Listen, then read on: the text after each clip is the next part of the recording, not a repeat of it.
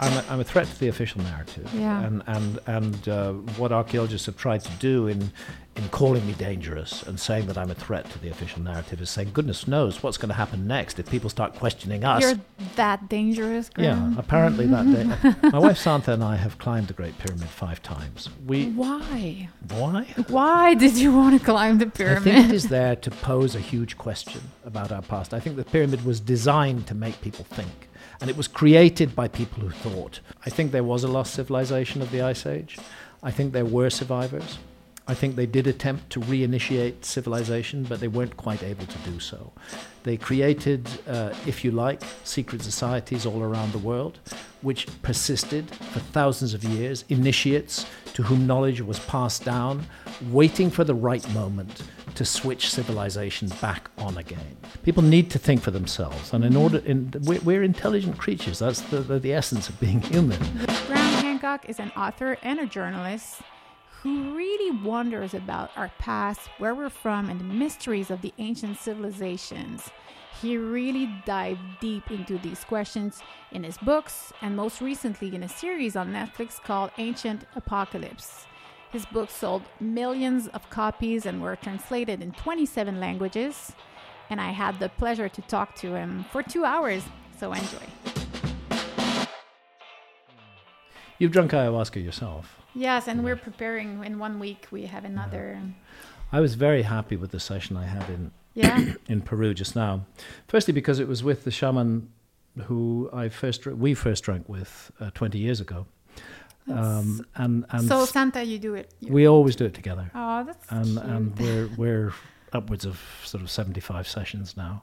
Wow. But this one, I focused my attention very much on a problem I have with migraines, which is ruining my life, actually. That bad? It's that bad. Every day, strong pharmaceutical meds.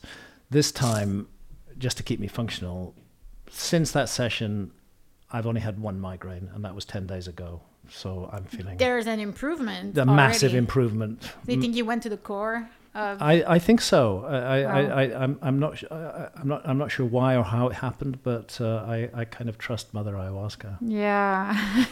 Everybody calls her like that. That's interesting how it feels like a person when you encounter... It does. There's a presence, there's an intelligence, there's an entity there. Yeah, there's like a consciousness. Yeah. There's a few tribes in the Amazon who regard the spirit of ayahuasca as male. Really? Oh yeah. Huh, interesting. It feels very much feminine to me. Almost everybody in the West encounters a feminine presence, and many in the Amazon do too. But there are a few.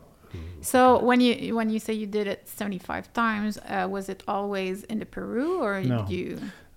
We've drunk in London, but not supposed to say it because it's illegal. No, I don't mind saying that. It's just that. The sessions tend to be badly organized by people who don't really know what they're doing. Oh, okay. They don't understand we're dealing with a very powerful medicine here.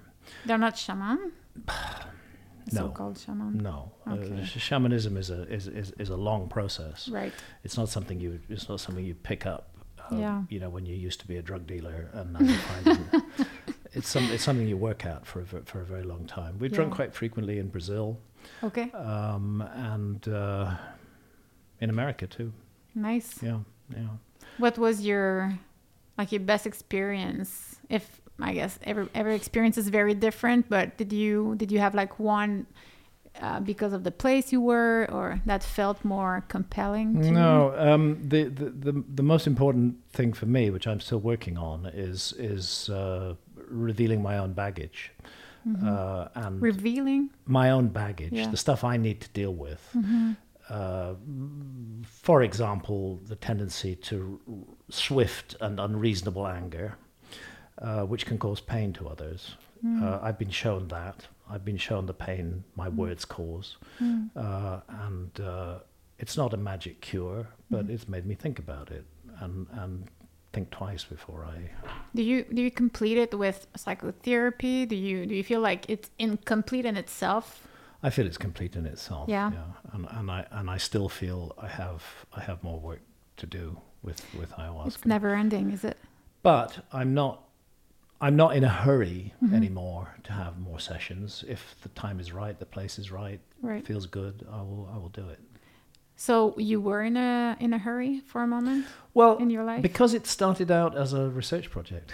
As a what? As a research project. I hadn't, apart from, I mean, we can do this on camera if you want. I think it's already started. Oh, good. What happened was that I published a book in 2005 called Supernatural, Meetings with the Ancient Teachers of Mankind. Yeah. It's recently been reissued in the US under the title Visionary with a little bit of new information at the front and the back, but basically it's the same book.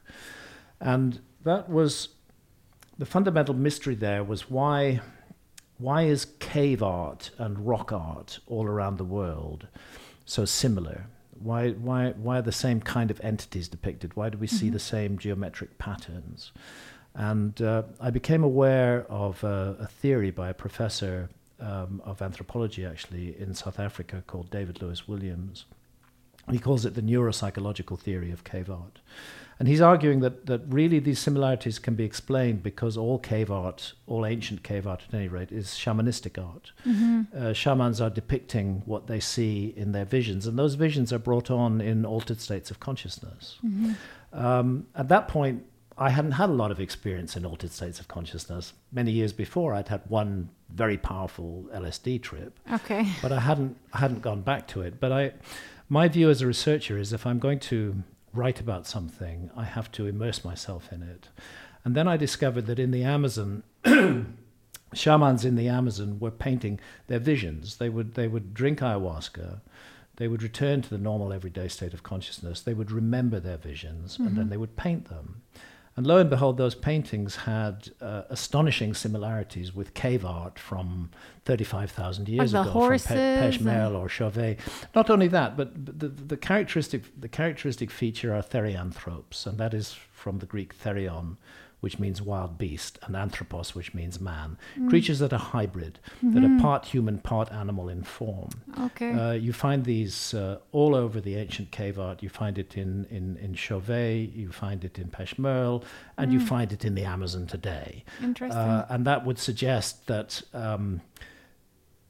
the painters are seeing the same things. Wow, that's fascinating. And therefore I felt if I was to write this book authentically, that I needed to go to the Amazon and drink ayahuasca. And my wife Santa and I went down to Peru, and we had 11 sessions of ayahuasca there. In a row? Yeah, in a row, but in over a period of about 3 weeks. Wow, that's intense. Did you? My God, the first time I did ayahuasca, I swore to myself the whole time, never again, never again. And a lot of people I was with were doing it the next night. Yeah. And I felt sorry for them. Yeah. So I wouldn't imagine. It's such a powerful and such an overwhelming experience. Oh, yeah. At the same time, it's a very interesting experience. And I wanted to get to grips with this visionary state. And it helped me very much to write my book. In fact, if I hadn't had those experiences, I couldn't have written that book authentically at any rate. It would have just been a piece of armchair theorizing rather than something based on direct experience. Yeah. Yes, it is physically hard work. There is the vomiting, there is the diarrhea, and it's also psychically hard work. You can be attacked in ayahuasca sessions. There is afterwards. There's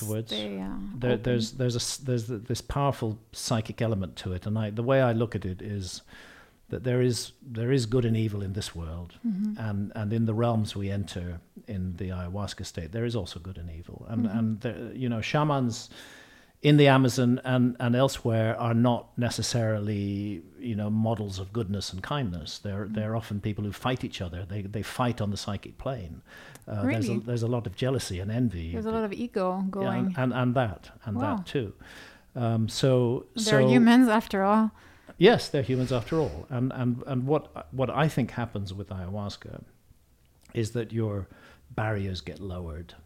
the protections that you put around yourself get lowered, and you become open to things that you were not open to before.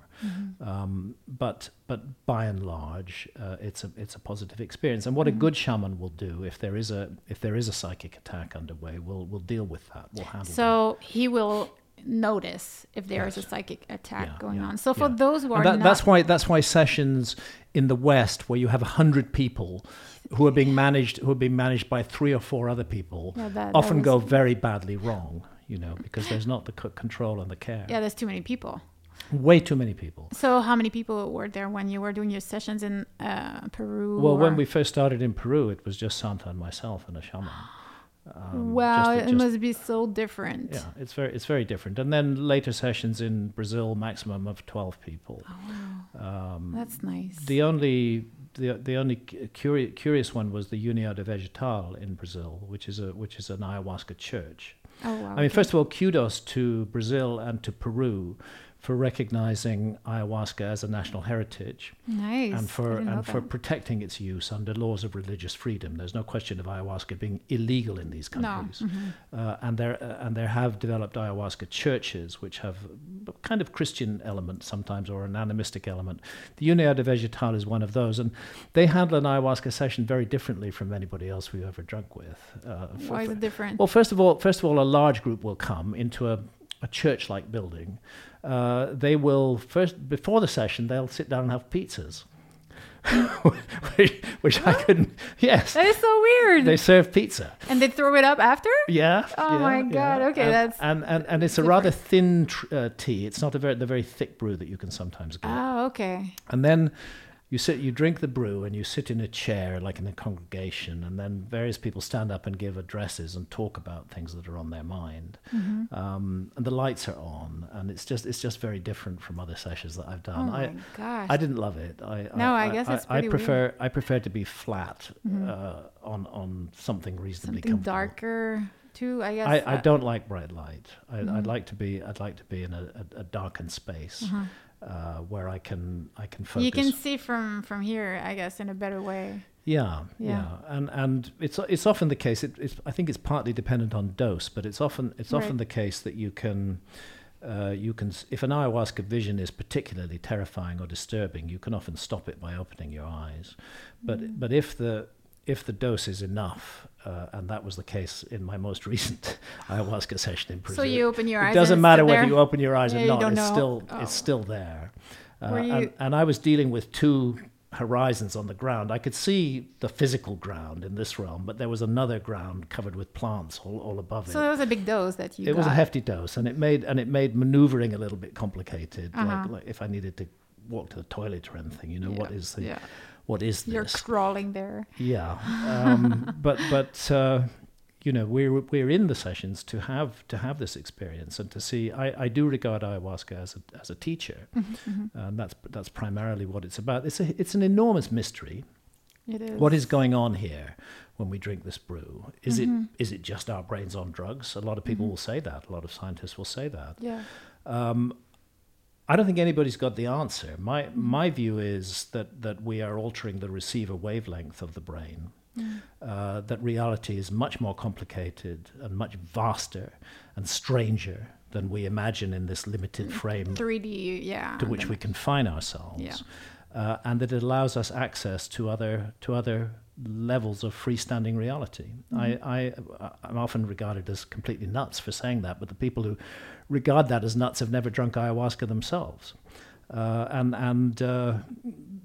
Entry into, I think, to put it in scientific terms, for me, it's like encountering a parallel dimension. Right. I've been shut off from. It really feels like that. Yeah. And that dimension has its own reality. Now, when we define reality in our society today, if 20 or 30 people all say that something is real, we tend to say, okay, it's real. Yeah. And this is the case with ayahuasca, that huge numbers of people have very similar kinds of encounters, and particularly this entity that so many of us call Mother Ayahuasca, this feminine presence who is a teacher and whose practice is tough love. Yeah, very tough love. Yeah, I didn't experience anything but tough love with ayahuasca, so I'm hoping that my next journey will be easier. the first time it was really, really hard. But the thing is that, because people ask me after, why did you go back? Like, what are you seeking? And I was like, the way I felt afterwards, not while I was on ayahuasca, but I remember feeling so light, so relieved from like a very heavy baggage I was carrying. And I knew I was through with it. Like what I had dealt with during the ayahuasca, I knew I was done with. Yeah. And I did. I believe in psychotherapy. I studied psychotherapy, but I feel like it's like a shortcut. Like it's very intense, and you just dive, and you have to surrender. You have to surrender. There's no point in trying to fight it. No, if you do, I think you're just going to regret very badly. I compare it in that sense to the ocean. My wife Santa and I have done a lot of scuba diving, years of it, and we realized pretty soon. You don't disagree with the ocean. Oh no! You go with the ocean. Yeah, you don't try and fight current. the ocean. Yeah. And I think it's the same with ayahuasca. Yeah, it's a very bad experience if you go against the current. Yeah. Well, I was thinking about that because you openly talk about your ayahuasca experience, and we know you as someone who's going against the official narrative about our history, about our ancient culture, and as you know, I'm fascinated with pyramids, with ancient Egypt. Ever since I was a kid, I've been fascinated with Atlantis, and that's why I really enjoy reading your books, and I enjoy your show, and Thank you. I follow what you're doing because I'm interested in those things, and I don't think I'm the only one. I had Oliver Stone on my podcast, and he was telling me he considers himself a truth seeker. He hates the word conspiracy theorist. And I consider myself a truth seeker, and I think that's what you are as well. I hope so, yeah. You seem to be searching for the truth, and I think there's some common ground with the ayahuasca or any searching for the inner truth and searching for the truth out there in the world is somehow connected. Do you think it's the same motivation for you? I do think so, especially when there are so many forces at work in our society which are attempting to create a dominant narrative. Which are attempting to define how people should think, and I think it's important to have some alternative to that. I think it's important to challenge that, because where societies fall into a single-minded way of thinking, which is controlled through a hierarchy. Tyranny. It can be dreadful. The consequences can be absolutely awful. Well, I feel like we've tapped into it during the pandemic. Yeah. I was telling you just before we started, but in Quebec it was 3 very long years. And I feel like since the very beginning of the pandemic, I was in the outsider camp. Like I didn't really buy it. I felt like they were selling so much fear. And to me, fear is not, it can be the place where you take the good decision. Yeah. So I was like, can we just calm down? Yeah. But it was never an option. No. Calming down. And now it's just like, it feels like we're rolling onto this wave of, instilling a lot of fear and anger and hate and division. And using it as a tool to create obedience. Exactly. If you want an obedient population, you have to persuade them that it's their own in their own interests to be obedient, and that's the way that the whole COVID issue has been used. Yeah. As I said before we started talking, I don't have any evidence that persuades me that COVID was artificially or deliberately released. Perhaps it was, perhaps it wasn't, but I do have definite evidence that the powers that be, that governments throughout the world, used the opportunity of COVID to inculcate a habit of obedience in the population and to make the population feel that was in their own interests. There were all sorts of things. In Britain, we had people standing outside their houses every Thursday night at 5 p.m. and clapping the National Health Service for all the wonderful work they were doing. Wow. This is a step towards tyranny. Once we start doing this, people need to think for themselves, and we're intelligent creatures. That's the essence of being human. And if we're to think for ourselves, then we don't just need one narrative. We need multiple narratives, and we need the controlling dominant narrative to be challenged again and again and again. And that's what you're doing so well. I hope so. I mean, my particular focus has been on ancient history, but also on the nature of reality. You know, Exactly. what is this thing that we call real? So before you've been a journalist before you started writing books. Yeah. For mainstream media. Yeah. So you wrote for The Guardian, I think. I did. I started my sort of working life at the age of, after I left university at the age of 23, and that was in 1973. And in 1975, I traveled to Somalia with my first wife, and I lived in Somalia for a year. My first wife was from Somalia. I met her in England, but we traveled to Somalia and spent a year there. And I kind of had the opportunity to immerse myself in Somali culture. Somalia in 1975 was not what it is today. Was it better? It was far better. Okay. It was a very open, free society. Oh, wow. Okay. There was a dictatorship, but the dictatorship was very limited in its outreach. Okay. Basically, as long as you didn't get in the face of the dictator, you could do whatever you wanted. Okay.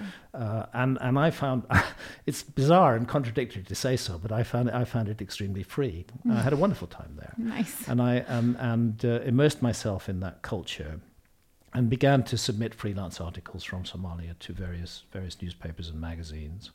When I came back to England, I got a job on a magazine, which was called New Internationalist, and it was a magazine that took a radical stance on the whole issue of foreign aid and development. It was an interesting thing for me. It gave me insight into how magazines are made, into the whole production process.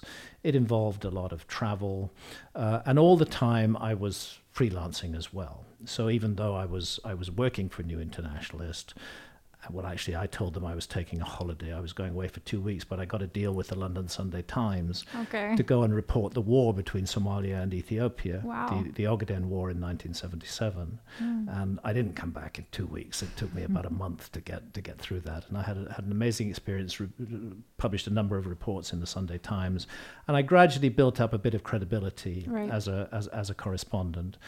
And eventually in 1980, maybe early 81, the Economist appointed me as their East Africa correspondent based in Nairobi in Kenya. Wow. And I do always point out that may sound very grand, but it wasn't. No? I was a stringer. I was paid 50 British pounds a month as a retainer. Ouch. And anything I earned would be based on the number of words I wrote. Oh. And typically an Economist story is 300 words. So That's not a lot. I wasn't making a lot of money, but it opened doors. Yeah, and you were building your reputation. I was building my reputation, and I traveled very widely around East Africa, and I became particularly a specialist on Ethiopia and on Somalia. Oh, wow. And I regarded myself as very much as a current affairs journalist. So I find it kind of interesting because you started pretty mainstream, and then you started tapping into subjects that are shaking maybe a little bit the official narrative. Well, the first time that really happened. The Sign and the Seal. Well, no, it was actually still very much on current affairs, and it was a book that I published in 1989 called Lords of Poverty. Okay. The freewheeling lifestyles, power, prestige, and corruption of the multi-billion-dollar aid business. My travels had shown me that aid is not help. That aid empowers those who are already in power and very rarely reaches the poor who actually need it. That it's funneled through huge bureaucracies, and that it is almost useless in everything that it does. So there I found myself being a contrarian, because at that time criticizing aid was like criticizing motherhood. It's something you weren't supposed to do. I published a very critical book about foreign aid. How was it received? Surprisingly well, actually. I think it was beginning to dawn on a lot of people at that time that the way aid was structured was not necessarily helpful at all. So it was acclaimed even in the mainstream media? Yeah, it was, and perhaps that was because it partly fitted some mainstream agenda at that time. I'm not sure. It was acclaimed in the mainstream media, but I was just telling my truth. I was just telling what I saw. Yeah. And I was looking at the statistics, and I did a lot of research for that book, and visited many areas that were receiving aid and saw how useless it was actually in helping people. That was important. Perhaps the reason the mainstream didn't dislike it was because, I made the point that none of the rich countries in the world today got rich because they got aid. Maybe that fitted into a mainstream narrative. I'm not sure. Maybe you didn't do it on purpose, but that worked out. That's how it was. But my view was very contrary to the general mainstream view at that time. Yeah. Round about then and through the 1980s, I had stumbled across the Ethiopian claim to possess the Ark of the Covenant. Yeah. A very different type of story. Yeah. And that story intrigued me. Once I got to grips with it and realized that there was substance to it, although all academics were claiming that it was complete nonsense. I don't see how an entire culture can be just dismissed as complete nonsense. So the entire culture would be the Ethiopian culture? Yes, the Ethiopian culture, both Ethiopian Christians and Ethiopian Jews. We have to remember that there is an indigenous Jewish population in Ethiopia, the origins of which are extremely ancient. They're called the Falashas. They call themselves the Beta Israel. And they have their own story about the Ark of the Covenant. And I investigated this whole matter in great depth and eventually ended up writing a book called The Sign and the Seal, A Quest for the Lost Ark of the Covenant. And that actually didn't annoy many people either. Exactly. But I wasn't really... I was saying, look, I think the academics are wrong to dismiss this as pure fantasy and folklore. There has to be some substance to it. But there was room maybe to critique back then that is no longer here. I'm not sure. It wasn't. No? What I wasn't doing is in that book is saying that the whole structure of history, as it is given to us by the mainstream, is based on false foundations, and that's what I came to next with Fingerprints of the Gods that I published in 1995. Yeah, you were all in with this one. Yeah, that the house of history, as I call it, was built on very flimsy foundations. Well, I think that's the core of your work. You demonstrate in a very simple way that what we're being told lies on nothing. Lies on nothing. Generally speaking, where history is based on solid documentation, we can be reasonably confident, not totally, but we can be reasonably confident that it's okay. But when you get into prehistory, when you get into the time before documents have survived, it becomes much more difficult. For example, we have the Indus Valley civilization in India. It had a written script, but it's been impossible to decipher it. Nobody can translate that script. We don't have the code to... No, we don't have the code. And unlike ancient Egypt, where we had the Rosetta Stone and it was possible to translate Egyptian hieroglyphs, in the case of the Indus Valley script, nobody has ever succeeded in translating it. So there's a whole story about ancient India, which is in written documents, which go back 5,000 years or more, but which nobody can read. That is so sad. And then you're left what? You're left with archaeology, which primarily bases itself on whatever small amounts of material they can dig out of the ground in whatever small areas of the world they happen to look at. And suddenly we're dealing with something very flimsy rather than something very strongly. And archaeologists may say, we've got history nailed, we understand prehistory, we understand everything. They often do say that, but are they don't. Saying that? Well, they certainly are. Okay, in my case, the critiques of my work by archaeologists, I'm suggesting, and I emphasize, I'm suggesting, I'm not insisting. Yeah. I'm suggesting that there's a forgotten episode in human history. Yeah, yeah. I'm suggesting that, put it in plain language, that there's been a lost civilization.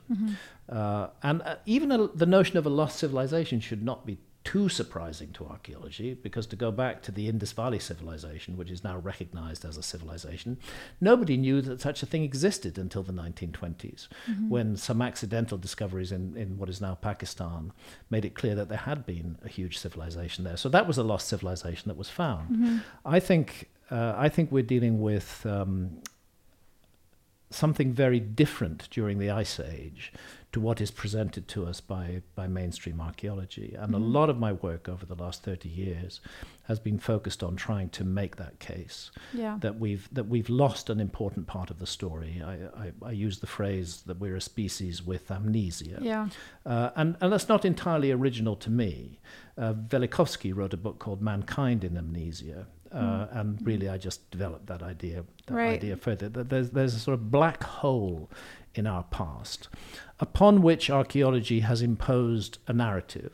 And that narrative is that our ancestors were not stupid, but simple hunter-gatherers with a non-complex society and with relatively limited knowledge of the state of the world in which they live. I found a lot of evidence which suggests that 10,000, 12,000, 15,000, 20,000 years ago, maybe 30 or 40,000 years ago, there were cultures that had knowledge of complex astronomical phenomena, cultures that had knowledge of the size and dimensions of our planet, who knew the polar radius of the Earth and the equatorial circumference, the Great Pyramid, right? and manifested it in the Great Pyramid on a scale of 1 to 43,200. So impressive. And the official narrative would say that this is just random. Yes, a coincidence. Just random, just a coincidence, and something to be ignored, because archaeologists are so sure that they've got prehistory right. Whereas I would say archaeologists have got a lot of prehistory right, but they've also got some very fundamental factors about prehistory wrong, in my opinion, and therefore it was interesting to me. I've been under attack by the archaeological community and by their friends in the media, really since I published Fingerprints of the Gods. Oh, okay, that's when it started? It really started then, right from the beginning. But it was a bestseller at the same time. It was a bestseller, and that was why I was under attack. You see, if my books weren't bestsellers, no one would bother. Very few people read them. Why should archaeologists bother with me? Yeah, I was challenging their narrative. You were, because you say archaeologists attack me, but you were also challenging them in a way that probably forced an answer or something, a response. They felt they had to respond because I was getting some public acceptance of what I was saying. Yeah. And this is something that needs to be understood, is that there is a dominant narrative about the human past. And in that sense, it's not so different from the control that is exercised by governments or large corporations on the way we think. Control is exercised on the way we think about our past. Archaeologists get very angry with me because they say I have a large platform. Right. My books have been read by millions. Yeah, that's one of the things I read of it. They are criticizing you for having a large audience, and when they publish a paper in a scientific review, no one really nobody reads it. Exactly. So it creates a lot of envy and a lot of jealousy, as a matter of fact. What do you answer to those who say that you don't have to be peer reviewed because you're not a scientific? Well, who are my peers? I mean, will I be reviewed by other journalists? Well, I don't claim to be a scientist. I don't claim to be an archaeologist. I don't claim to be an academic. What I claim to be is fundamentally a journalist, but an advocate. And perhaps that's where I vary from.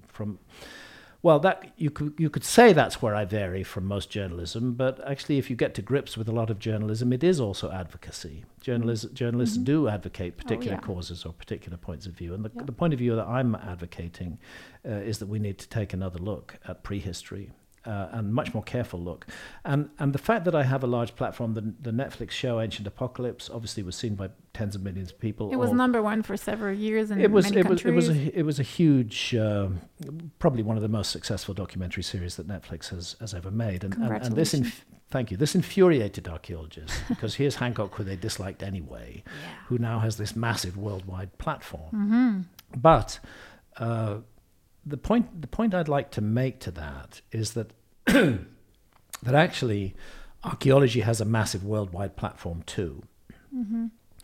Yes, individual papers written by individual archaeologists may be read by a few dozen people, but it goes deeper than that.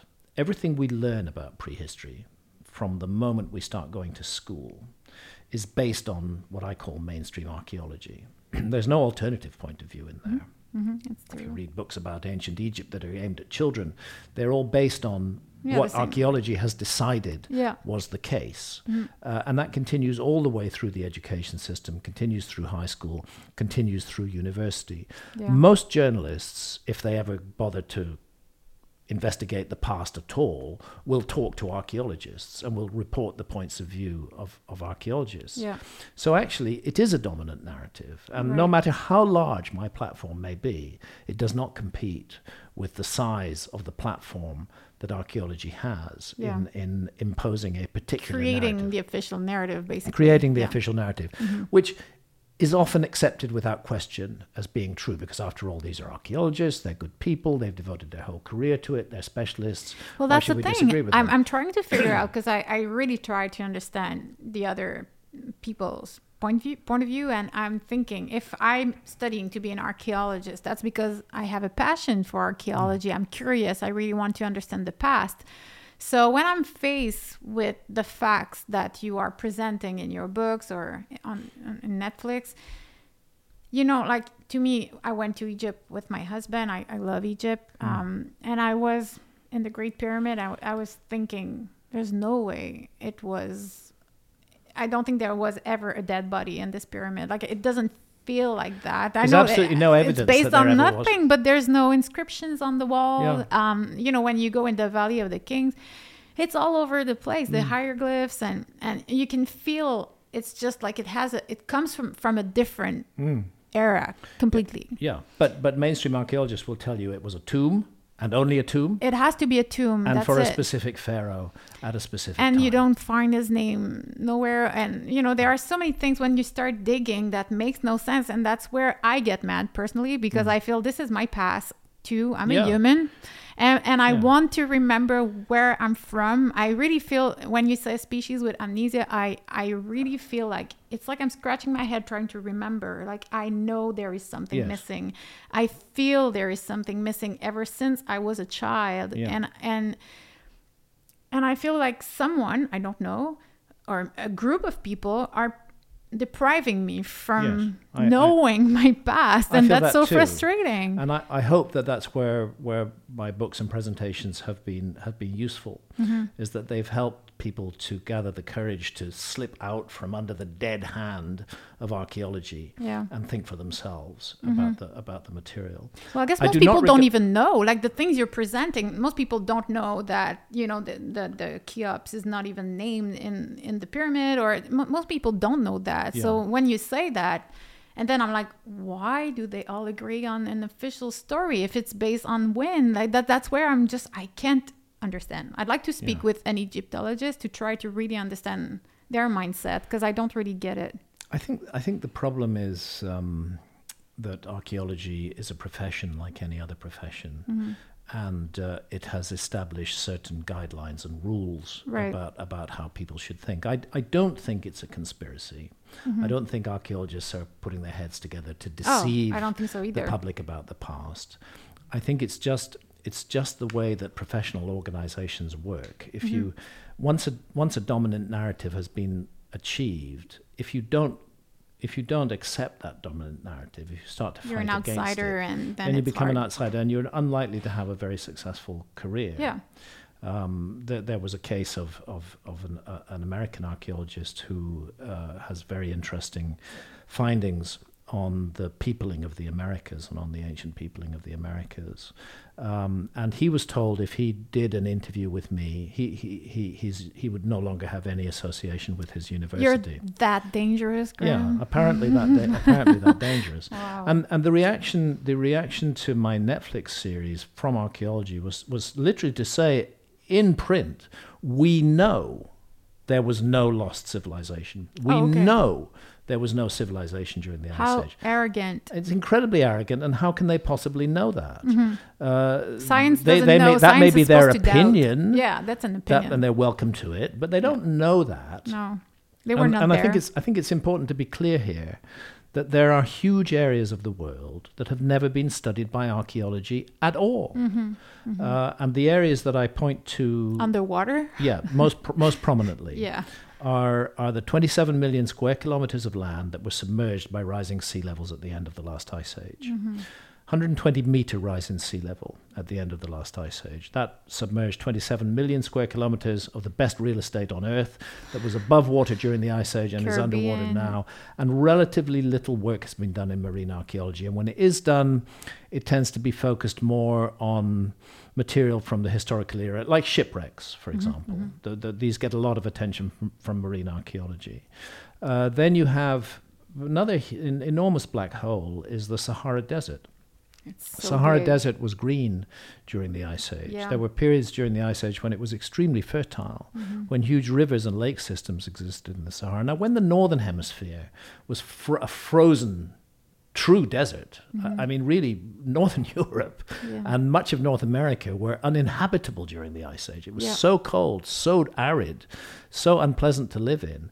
The natural tendency would be to migrate to warmer zones. And the Sahara Desert, yes, there's been some archaeology there, but very little by comparison with the roughly 9 million square kilometers that the Sahara Desert covers. And I think there's also there are two examples that I'm sure you're very aware of, but underwater, in the Cuban coast, in 2001, they went there. They were trying to find gold, I think. Yeah. And they finally found a city that seemed to be submerged by water. Which has rather disappeared from the public narrative. That's it. So the Nat Geo bought the right to that story, and they never published it, and we never heard about it. And that's the same with the Sphinx, with the archive room, or I don't know what's beneath the paw, left paw. The notion of a hall of records under the Sphinx. Well, this is an interesting point. And it's one of the things that archaeologists try to do is to present themselves as real scientists. Yeah, of course. They want to present themselves as people who weigh stuff, measure stuff, and count stuff. Right. They're very materialistic in that sense, and they're extremely suspicious of anything that isn't in that weighing and measuring and counting narrative. And it so happened that there was an American psychic called Edgar Cayce. Edgar Cayce, exactly. And he said we would find something. Edgar Cayce made this proposition that from his trance experiences, that the Hall of Records of Atlantis, one of several, not the only one, was hidden beneath the left forepaw of the Sphinx.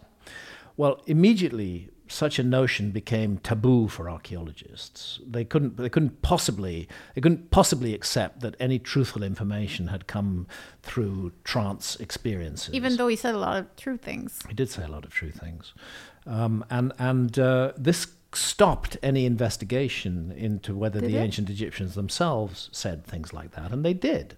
There's no doubt. There's lots of records in ancient Egypt which suggest, first of all, that ancient Egyptian civilization itself is a legacy from an earlier culture. The story of Atlantis is often usually dismissed by archaeologists. I think most people are aware that the earliest surviving reference to Atlantis comes in the works of Plato, and specifically in the dialogues called the Timaeus and the Critias. And archaeologists totally dismiss this. They say that Plato just made the whole thing up because it suited some political or philosophical purpose. No, they don't even accept it as a myth. Okay, so what's the purpose? They regard it as a fiction of Plato's. What would be the point for Plato to... Archaeologists have reasons to say that. They say that he wanted to make a political point or a philosophical point about how civilizations can become overproud and overdominant. And self-destruct. And self-destruct. Okay. But the problem is that this has stopped archaeologists looking for what ancient Egyptian texts say about a lost civilization. And there's really been very important new developments in this area in the last 20 years, and that concerns a body of texts called the Edfu building texts. And they're in the Temple of Horus at Edfu. I was there, but I missed everything. And then I read your book, and I was like, okay, I need to go back now. You need a guide to understand Between the inner and outer enclosure walls, there are huge numbers of texts. And these texts describe a great cataclysm that occurred in the remote past. They describe some object that came down out of the sky and struck what they call the primeval homeland of the gods and split it in two.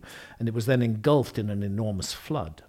and there were few survivors, and those survivors traveled around the world seeking to recreate their civilization, seeking to teach the basics of civilization to other people. How old is this temple? It's not that old.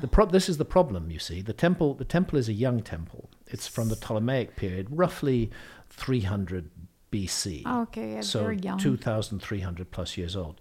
However, those texts are not coming written from another. They're not written in the Egyptian of 2,300 BC. They're written. Oh, gotcha. They're written In an not older 2,300 BC. Sorry, I must correct myself. The temple is from 300 BC, yeah. which means it's 2,300 years now. before the present, roughly 2,323 years before the present, if we want to be exact.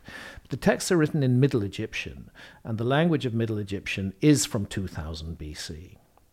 So that means it was probably coming from a past temple. And they state very clearly that there, and archaeology accepts this, that there were earlier temples on that site.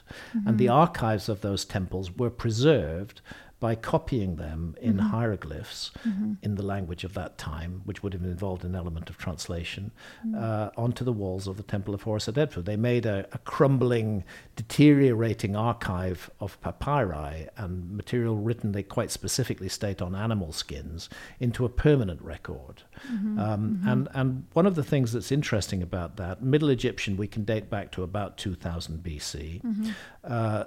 In those texts, they state that this catastrophe that happened to the primeval homeland of the gods happened some 7,000 years before that. That takes us back to 9,000 BC, which more or less. Fits what Edgar Casey said. And fits what Edgar Casey said, but it also fits what Plato said. Right. Plato said that the destruction of Atlantis occurred, well, it's a complicated story, but Plato seemingly got the story from an passed ancestor. down from the time of Solon. Solon was the great Greek lawmaker, world famous. It's fully accepted that he made a visit to Egypt round about 600 BC. And in that visit, he went to the Temple of Neith at Sais in the Delta, a temple that no longer exists. Okay. And he was intrigued by the writings on the walls, and he spoke to priests who also spoke Greek as well as Egyptian.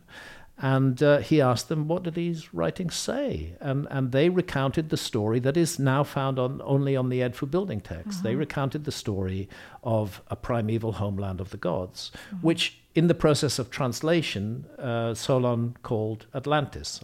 It's not an Egyptian word. We're dealing with translations between multiple languages here. Yeah. He called it Atlantis. The ancient Egyptians didn't. In the Edfu building text, it's called the primeval homeland of the gods. And it tells the story virtually identical to the story in the Edfu building text about how a great culture is destroyed in a cataclysm by water and drowned by water, drowned by the ocean. So Solon asks the priests, when did this happen? And they say, 9,000 years ago. In a rather matter-of-fact way, well, that's 600 BC that Solon is there. The priests are saying 9,000 years ago. We have a date. That date is 9,600 BC. In other words, 11,600 or 11,623 years ago from today. Yeah. And that date coincides very precisely with the date that's given in the Edfu building text, 7,000 years plus before Middle Egyptian. In other words, 9,000 plus BC. So, wow, that's fascinating. So the second point is that archaeology's attempts to refute Plato's Atlantis story, they want to isolate it from world tradition. They want to say this is just a fiction. Just like the flood, the great flood in the Bible. Well, this is the point. Okay. Atlantis cannot be isolated from global traditions. There is a worldwide tradition of a global cataclysm, which destroyed an advanced civilization of some sort. You find it in India, in southern India, where my wife's family originally come from, in Tamil Nadu.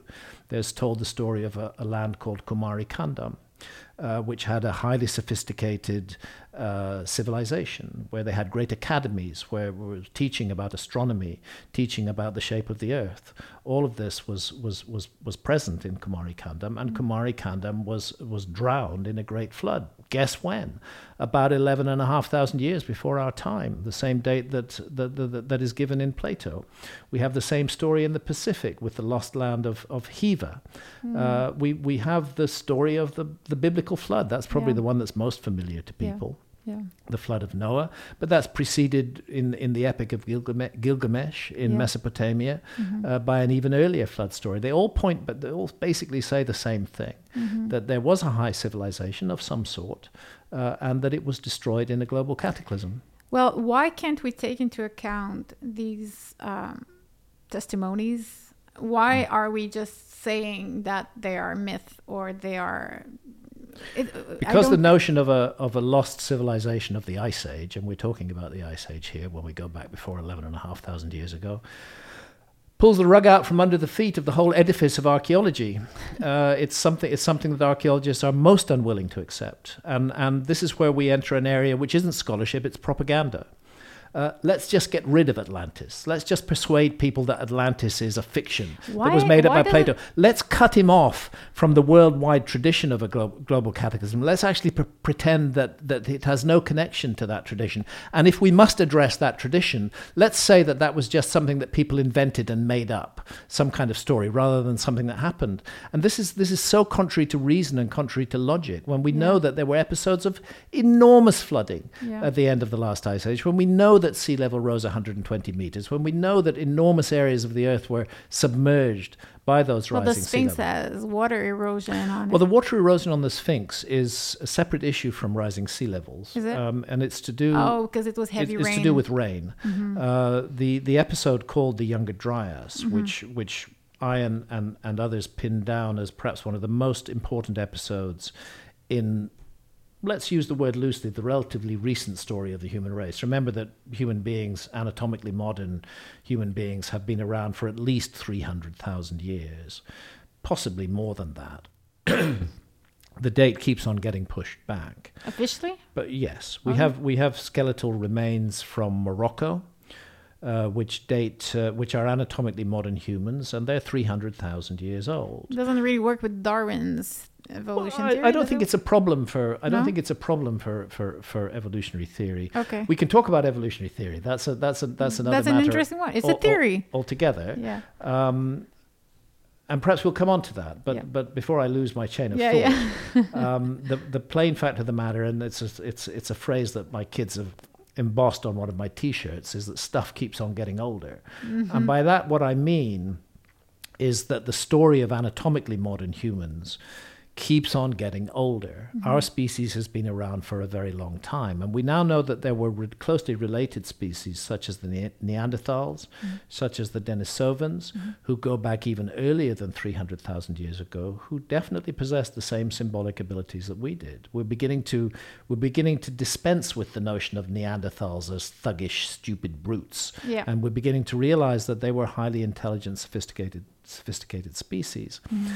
The thing is that as you push the horizons further and further back, you get to a place where there's actually plenty of room for something that we would recognize as a civilization to develop and to be destroyed. You know, it used to be believed, not so long ago, that there had been no anatomically modern humans before about 40,000 years ago.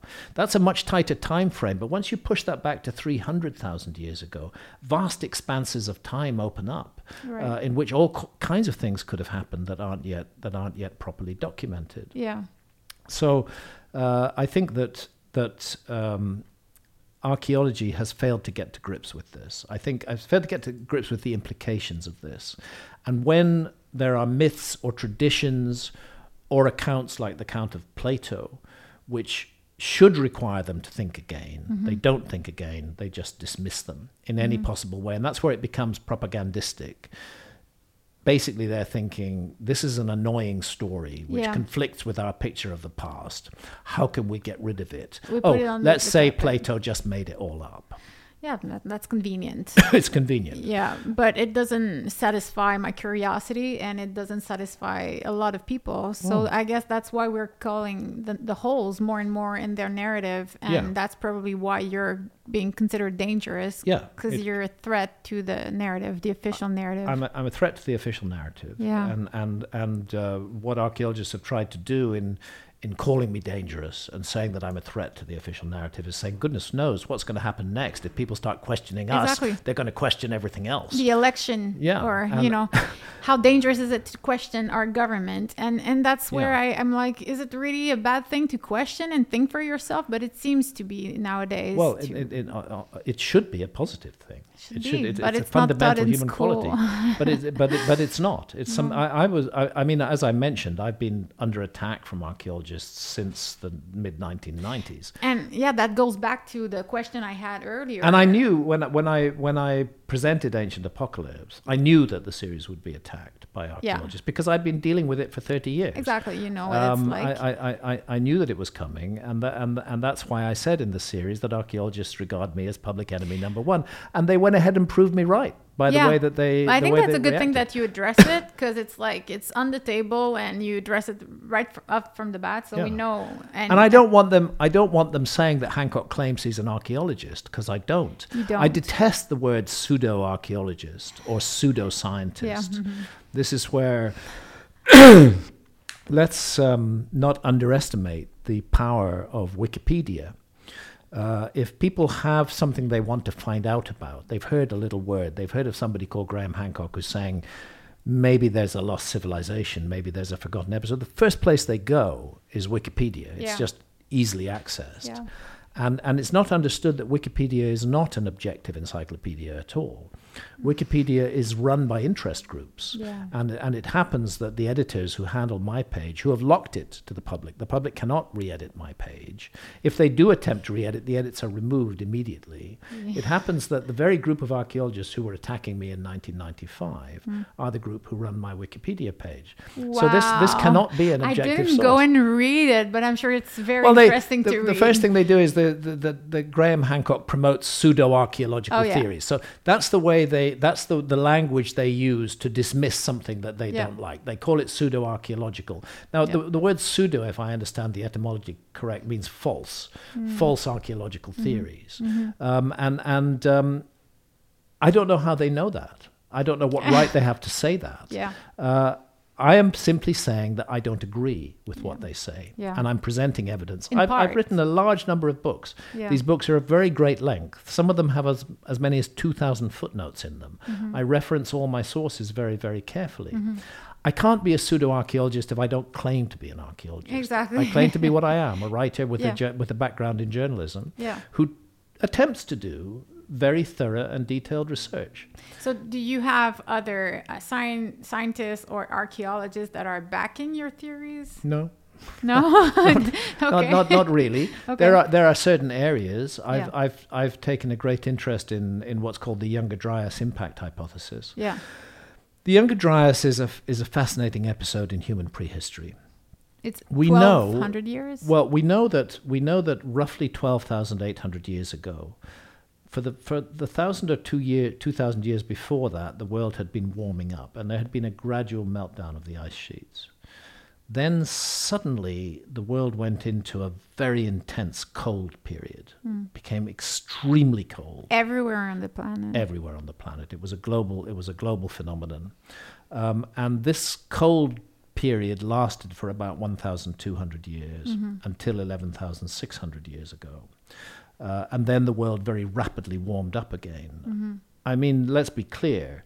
The concern about climate change today is nothing, just minuscule by comparison with what happened during the Younger Dryas. Those huge climate shifts from getting warm to getting incredibly cold, from being incredibly cold for 1,200 years and then getting massively warm again suddenly. Nothing like that is happening today. When you say suddenly, like, what are we talking? Like a human lifetime? We're talking about a human lifetime, yeah. Very, very fast. Okay. Very, very, very quick. And could it be a pole shift, or we're not discussing a pole shift here? I don't know if it was a pole shift. The answer that's a matter we should pay attention to. And I paid attention to that in my book, Fingerprints of the Gods, in 1995. Yeah. But what happened since 2007 was that a group of real scientists, not journalists, not a pseudo-archaeologist, a group of real scientists began to wonder if there had been a series of impacts from fragments of a disintegrating comet around 12,800 years ago. And they did so on the basis of what is called the Younger Dryas boundary layer. And you can see it exposed in a number of places. Murray Springs in Arizona. You go there in your series. I do. Yeah. And you can see that it's a layer in the soil which is about the thickness of a human hand. And it's very dark. It's often called the black mat. And it's full of objects, nanodiamonds, melt glass, platinum. It's full of objects that are best explained by an extraterrestrial impact. I don't mean aliens. I mean fundamentally a comet that breaks up into multiple fragments. A lot of the criticism of the Younger Dryas impact hypothesis has been, where's the crater? But that's not what the hypothesis proposes. It proposes that a very large comet, perhaps as much as 100 kilometers, maybe 200 kilometers in diameter, entered the inner solar system. It fragmented into Well, smaller it entered parts? the inner solar system intact, in their view, around 20,000 years ago. Wow. And it went into an orbit that crossed the orbit of the Earth. But because of gravitational forces, this is very common for comets. No scientist would deny this. Comets fragment. They break up into multiple pieces. Yeah. And when they do so, instead of having one large object, you have tens of thousands of smaller objects that spread out into a very wide meteor stream. And in the case of what's called the Taurid meteor stream, which is believed to be the culprit in this case, you're looking at a meteor stream that's 30 million kilometers wide. The Earth takes 12 and a half days to pass through it on its orbit, and it passes through the Taurid meteor stream twice a year. Oh, wow. And it still does. The suggestion is that 12,800 years ago, some very large fragments in that meteor stream hit the Earth. They didn't, in most cases, actually impact with the surface of the Earth. They were airbursts. They broke up in the atmosphere. Okay. And we can have a very recent example of that, which is the Tunguska event in Siberia, which took place on the 30th of June, 1908. That was a fragment, almost certainly out of the Taurid meteor stream, that was no more than 100 meters in diameter. It didn't reach the surface of the Earth. It exploded in the sky. And this is usually what happens with airbursts. And it still had an impact? It had a massive impact. So why does it it flattened have an 80 million trees across 2,000 square kilometers. It was fortunate for the human race that this was in an uninhabited area of the Earth. But when researchers went there, they found this massive devastation. And if the Tunguska event had happened over a major city, the entire population of that city would have been destroyed. And what is proposed in the Younger Dryas impact hypothesis, there may well have been impacts with the surface of the Earth, but the primary focus of those was on the North American and the Northern European ice caps. Now let's remember that 12,800 years ago, those ice caps were still a couple of kilometers deep. So if you have an object half a kilometer wide that doesn't explode in the atmosphere but hits an ice cap, it's not going to leave a crater in the ground below. It's going to create a crater in the ice cap, and when the ice melts away, that crater will no longer be visible. So it doesn't leave a trace. It leaves a trace in the Younger Dryas boundary layer, which is all over the world. It's found in North America, it's found in South America, it's found in Belgium, it's found in as far east as Syria. And somehow it's not officially accepted? No, it's accepted that it exists, but it's disputed as to what caused it. Okay. And those scientists who propose the Younger Dryas impact hypothesis have themselves come under a great deal of criticism, and still do. Because there are others who are invested in other theories who don't like it. For example, the theory that the great megafauna of the Ice Age, the woolly mammoths, the woolly rhinos, the mastodons, the giant sloths, they all went extinct during the Younger Dryas. They all went extinct between 12,800 and 11,600 years ago. There's a huge body of opinion in archaeology that wants to claim that extinction of the megafauna was caused by overhunting by human beings. We like to put every responsibility on the human human beings. Responsible and therefore, those who are invested in that notion find the Younger Dryas impact hypothesis a threat, because if the Younger Dryas impact hypothesis is correct, then those animals were not made extinct by overhunting. And I can't think of a single hunter-gatherer society in the world today, and some still exist, which overhunt. Never happens. They live in harmony with the creatures that they survive upon. They would never wipe them out. And I don't think human beings wiped out the megafauna either. I think the best explanation for the wiping out of the megafauna is this series of impacts of comet fragments all around the world, and the climate change that followed. See, at the moment, it's fully accepted that there was a massive climate change at the beginning of the Younger Dryas, 12,800 years ago, and another massive climate change 11,600 years ago at the end of the Younger Dryas. But the explanation is completely different. They say that the world went into that deep freeze because what's called the global meridional overturning circulation, of which the Gulf Stream is the best known part, was interrupted by meltwater coming off the ice caps, and they accept that as the only necessary explanation. They never ask themselves, why did the meltwater come off the ice caps? Why did it come off in huge quantities suddenly? And that's what the Younger Dryas impact hypothesis answers.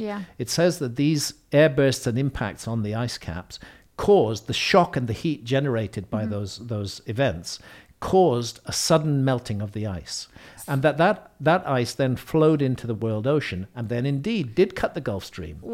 Is it the flood we're talking about, or would the flood be later on? Well, the interesting thing, if you get into the fine details on the Younger Dryas, you will find something very puzzling. That 12,800 years ago, just as the world entered that deep freeze, sea levels rose very rapidly. That shouldn't happen.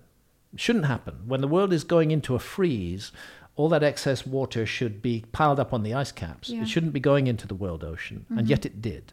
It's been absolutely confirmed from Bahamian corals, which can only survive at a few meters under the surface of the sea. They have a very close relationship with the sea, and if the sea gets deeper than 5 meters or so above them, they drown. They can't survive anymore. The drowning of corals 12,800 years ago is clear evidence of a huge rise in sea level at that time. And then when you come to the end of the Younger Dryas, 11,600 years ago, you have this massive warming that takes place. And you have another flood then, and that's called Meltwater Pulse 1b.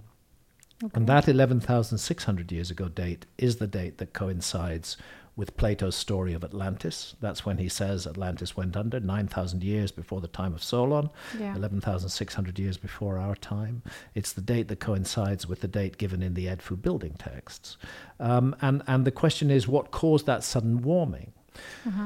And on this, there is much less work being done than on the problem of the beginning of the Younger Dryas. I go back to the work of Sir Fred Hoyle, who was a great astronomer, passed away now, who long ago was looking at this problem, and he suggested that the sudden warming at the end of the Younger Dryas was caused by a comet impact, not impacting an ice cap, not air bursting, but hitting an ocean, hitting a major ocean, sending up a huge cloud of water vapor into the upper atmosphere, creating a massive instant global warming effect and resulting in this sudden rise in sea level and sudden rise in global temperatures. It's interesting because he suggested that long before the Younger Dryas impact hypothesis was ever proposed. It seemed to him the best explanation. It's matching the theory. Well, it does. It matches the theory, because you would expect with a meteor stream, and I repeat that what is called the torrid meteor stream, which we presently pass through at the end of June and at the end of October, we pass through it twice a year, that we would expect to have not just one episode of impacts. We'd expect to have multiple episodes of impact. Just like the Tunguska event in 1908 is also from an object that I believe fell out of the torrid meteor stream, because the 30th of June 1908 coincides with the peak of what is called the beta torids. They are the most likely culprit for that. We are in a relationship with this meteor stream, and that relationship isn't just 12,800 years old. It's a relationship that still continues today. there are very large objects still in the Taurid meteor stream, some of which are fully recognized by mainstream astronomers. The best known is called Comet Encke. Yeah, I heard about And that. Comet Encke is about 6 kilometers in diameter. That's an Earth killer. Yeah. You get something like that, hits the Earth intact, and it's going to We're gone. we're pretty much gone. We're the dinosaurs. Yeah. We cross the orbit of the Taurid meteor stream. Now, fortunately, it's 30 million kilometers wide. There are multiple filaments of debris, and we haven't in recent past hit a very large object, but the possibility is always there Yeah. that we will, and some calculations suggest that we might do so within the next 30 or 40 years. Well, I have a question. I want to say something very clearly.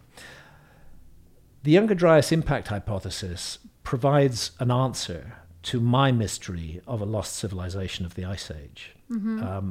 You don't lose a civilization without some kind of cataclysmic event taking place. It just doesn't happen. It doesn't suddenly disappear from the world without a great cataclysm occurring. And the best evidence for a massive cataclysm 12,800 years ago, which is around the date that I've always been proposing, even before I knew about the Younger Dryas impact hypothesis, is that we have that cataclysm with the initiation, with the onset of the Younger Dryas. And I want to be clear that the scientists who have evolved the Younger Dryas impact hypothesis, they're not interested in whether or not there was a lost civilization. That's not their thing. Yeah. They are simply saying that there was a gigantic global cataclysm 12,800 years ago. Yeah. It was a long-term event. It lasted for 1,200 years, and it saw the extinction of all the megafauna all around the world, and obviously had a huge impact on human populations. But they don't go the next step, which I go, and say that one of those human populations, perhaps several of them, were at a much more sophisticated level of development than archaeologists attribute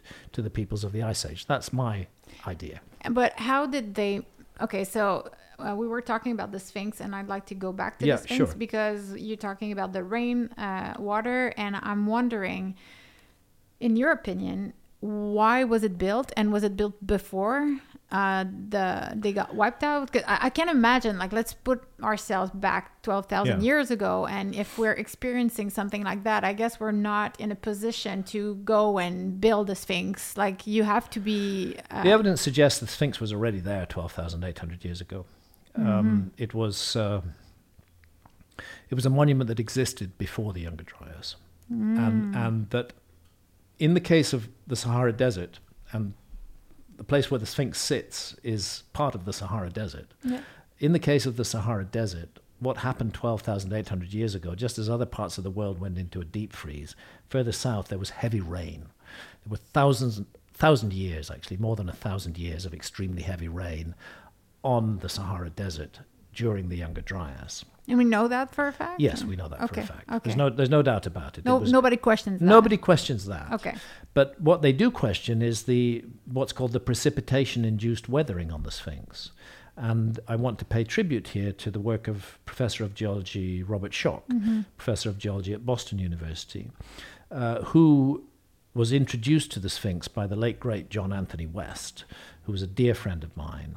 John had always felt that the Sphinx was much older than mainstream archaeology accepts. What's the official date for the Officially, Sphinx? the Sphinx is supposed to be about 2,500 BC, in other words, 4,500 years ago. Yeah. But the evidence of that it was exposed to about 1,000 years of heavy rainfall means that it must be much older than that, because there was no such rainfall in Egypt 4,500 years ago, and you have to go back to the Younger Dryas to find that humid, wet period. So that would mean that there were humans living, like the civilization was still there during this rain. Yeah, it would mean that it was there before the rain. Before the Younger Dryas. The Sphinx already stood there. Now, when archaeologists criticize the notion that the Sphinx is older, this used to be the standard response when I and my colleagues argued that the Sphinx is much older than 4,500 years old. They would say, no, that's impossible. The Sphinx is the work of an advanced civilization. There could be, we would find hundreds of monuments like that all around the world if a civilization of that sort existed. So obviously the Sphinx just dates to 4,500 years ago. And there was a famous quotation from the American archaeologist Mark Lehner, who said, just show me a single potsherd from that period. Well, the thing is that they've not revised that position since the discovery of Göbekli Tepe in Turkey. Göbekli Tepe in Turkey is a gigantic megalithic site. It's highly sophisticated. If you can create Göbekli Tepe, you can create the Sphinx. And Göbekli Tepe dates to 11,600 years ago, the end of the Younger Dryas. How do we know that for sure? We know that for sure from carbon dating. Carbon dating is often a very suspect dating method. Why? Because you can't date stone. There is no technique to date stone, particularly if that stone has been exposed to the atmosphere for a very long time. What carbon dating does is it dates organic material that is associated with the stone. Now, the problem with that is that in many archaeological sites, the great temples of Malta are an example. Carbon dating is not reliable because those structures have been open to the world for a very long time. Many different cultures have been there, have been through them, and have left their mark upon them. And it's very difficult to say where this piece of organic material, when that piece of organic material was deposited, may not be the time that the monuments were created. It may be quite a different time. Right. You know, what you really want, and as far as I'm aware, this has not been found anywhere on, for example, Malta. What you want is a piece of organic material that you can carbon date, which is trapped underneath a giant megalith. And then you can begin to make the assumption that the megalith was put there according to the date of that organic material. But this is impossible in the case of the Sphinx. The Sphinx is carved out of solid rock. And it cannot be carbon dated. And no Egyptologist will claim that they've carbon dated the Sphinx. They attribute the date to the Sphinx based entirely on context. And that context is suspect. They say that the pyramids date to about 4,500 years ago. The Sphinx is part of the pyramid complex, therefore everything is 4,500 years old. Well, that's all supposition. It's not fact. And it's the official story, and it's set in stone. It's set in stone. No one questions that. Nobody's supposed to question it. We're not supposed. It's kind of heresy. This is where archaeology functions, and a lot of science today functions this way, like a religion, that everybody's just supposed to accept what scientists say. I can't accept this official narrative because to me it's very obvious that it's flawed. It doesn't make sense to me, and I think I'm just applying critical thinking here. It's very obvious to me that no one could build this pyramid. I think it's 100 years that the official the Great Pyramid of Giza is supposed to be built in 23 years. They don't even build like a triplex in Montreal in 20 years, so I can't see how. It's a fair point. And the Great Pyramid is one of the most gigantic and complex monuments that exists anywhere in the world. My wife Santha and I have climbed the Great Pyramid 5 times. Why? Why? Why did you want to climb the pyramid? What a joy. Weren't you afraid to trip or just like kill yourself? Or somebody's killed every year falling off the Great Pyramid. It could have been you, Graham. Could have been. Okay. That's one of the reasons why the Egyptian government has now made it a criminal offense to climb. They banned you. Did you? Are you banned in Egypt? I am presently banned in Egypt. Is that because of your climbing? No, it's because my point of view disagrees with the point of view of Egypt. This bothers them more than the fact that you climbed the pyramid. Yeah. The basic issue is Atlantis. Egyptologists hate the idea of Atlantis. You don't really talk much about Atlantis, do you? I don't feel like you talk that much about it. I don't talk about it more than I talk about any other flood myth from all around the world. But this one it's a crime. It's against you. It raises particular hostility amongst archaeologists, and they say, oh, so you're suggesting ancient Egyptian civilization didn't have its own unique origin? They actually were influenced by somebody outside. So it excites sort of nationalistic feelings as well. But I don't know any single human culture that hasn't been influenced by other cultures. That's part of being human. Yeah, exactly. We learn stuff from other people. We share. We pass on our knowledge. We receive their knowledge. That's how things work. Why should Egypt be any different? Why should any culture in the ancient world? So you were going to say you climbed the pyramid 5 times? Yes, and on one of those climbs, and it was particularly noticeable. It was on what is called the Eid, the holiday that immediately follows the end of Ramadan, where people have been fasting for a month. And tens of thousands of Cairenes were out on the Giza Plateau having picnics. Oh. And some of them, hundreds of them, decided, we're going to climb the pyramid. And Santha and I joined them You did. We climbed the pyramid with them. Are you And that's serious? our previous climbs and subsequent climbs had been on our own. Yeah. But that climb, we were accompanied by hundreds and hundreds of people from Cairo who Didn't were all. feel like you were like transgressing some sacred monument or some sort? I don't regard it that way. No? I think the Great Pyramid invites us to transgress it. It's there posing a huge question. It's saying, figure me out. Yeah, that's really Figure what me they're out. saying. I am standing here. I am almost perfectly oriented to true north. My scale and dimensions coincide, provide a code for the scale and dimensions of the Earth, and that scale is of 1 to 43,200, which is not a random. A very important number. It's a very important number. It's not a random number at all. Height of the Great Pyramid, the real height, 481 feet. I can't How do you immediately translate that remember into meters. that? The Great Pyramid is a bit shorter now because it doesn't have its capstone. Yeah, but they're almost the same size. But if you measure the Great Pyramid today, there's a flat platform Yeah. on top of it, and that's about 450 feet above ground level. But it was originally 481 feet tall, and you can tell that just by continuing the angle of Yep. the pyramid up to the top. That figure multiplied by 43,200 gives you the polar radius of the Earth. And the base perimeter of the Great Pyramid multiplied by the same number gives you the equatorial circumference of the Earth. And I don't think that's random. It I can't think be. that's genuine. And I think it is there to pose a huge question about our past. I think the pyramid was designed to make people think. And it was created by people who thought very carefully. And they weren't just making a tomb for a pharaoh. Oh, for they were sure. doing something much more important than that. They were creating a permanent message. But I'm to still the future. scratching my head. Why did they make it so complicated so we don't even get it? Like it's Well, we can begin to get it if we open our eyes and if we listen to what the pyramid has to say. If we listen to what it has to say, that almost perfect alignment to true north, and I say 3/60ths of a single degree off true north because a degree in astronomy is divided into 60 minutes. 3/60ths of a single degree off true north is a tiny error. yeah. It's an error, but it's a very tiny error. Can you give us like an example of what does it represent? Like Well, in our With our technology today, would we be able to be more precise than Could that? we do that? Yes. Would we do that? No. What's the point?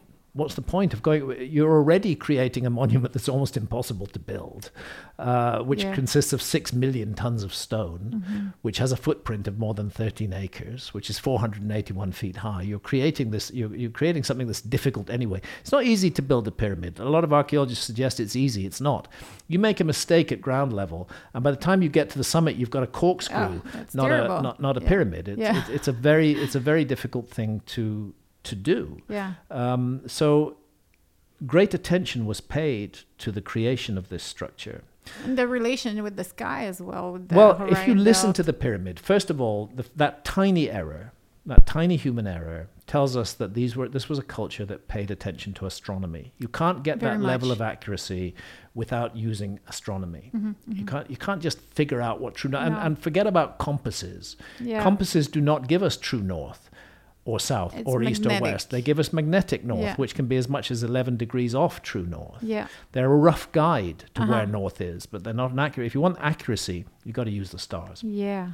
And so, first of all, the Great Pyramid is saying to us, we use the stars. It says it to us in a number of ways. There are 4 narrow shafts that are cut through the body of the Great Pyramid. 2 of them emanate from the so-called King's Chamber, which is the highest of the 3 great chambers in the Great Pyramid, and they do exit on the outside of the body of the pyramid. 2 And of we them, don't know what they're for. well, I think we do know what they're for. Do? Again, if you listen to the pyramid. They're pointing at They're pointing at specific stars. Yeah. And this is one of the enigmas of the Great Pyramid. Let me be clear. 2 shafts running from the King's Chamber right to the outside of the Great Pyramid. We know that they run all the way through the pyramid because in Victorian times, people would roll cannonballs down them. And those cannonballs would end up in the King's Chamber. They would climb up the outside, roll a metal cannonball down them, and lo and behold, they turned up in the King's Chamber. So they definitely are from the King's Chamber and they exit Yeah. on the outside. The ones in the Queen's Chamber do not exit on the outside of the Great Pyramid. And until 1872, they weren't apparent on the inside of the Queen's Chamber either. It took a curious person, to the one who used dynamite in the... No, that's Howard Weiss. Yeah. He was another one. This one was actually a British Freemason who was interested in the fact that there were shafts in the King's Chamber, and he went around knocking on the walls of the Queen's Chamber, and he found 2 hollow points. And he cut those out, because you could do that in the 1870s. He cut those out, and lo and behold, they open into shafts. And those shafts are about this high and this wide.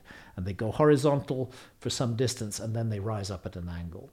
And that angle, the angle of all 4 shafts, points at key stars. And this is where it becomes puzzling, because those key stars are in the position that they were in 2500 exactly, BC. That's where I was puzzled with your book. They're in the position that they were in 2500 BC. And this is why I would never divorce the ancient Egyptians from the completion of the pyramid project, because the other aspect of it is the pattern of the 3 pyramids on the ground.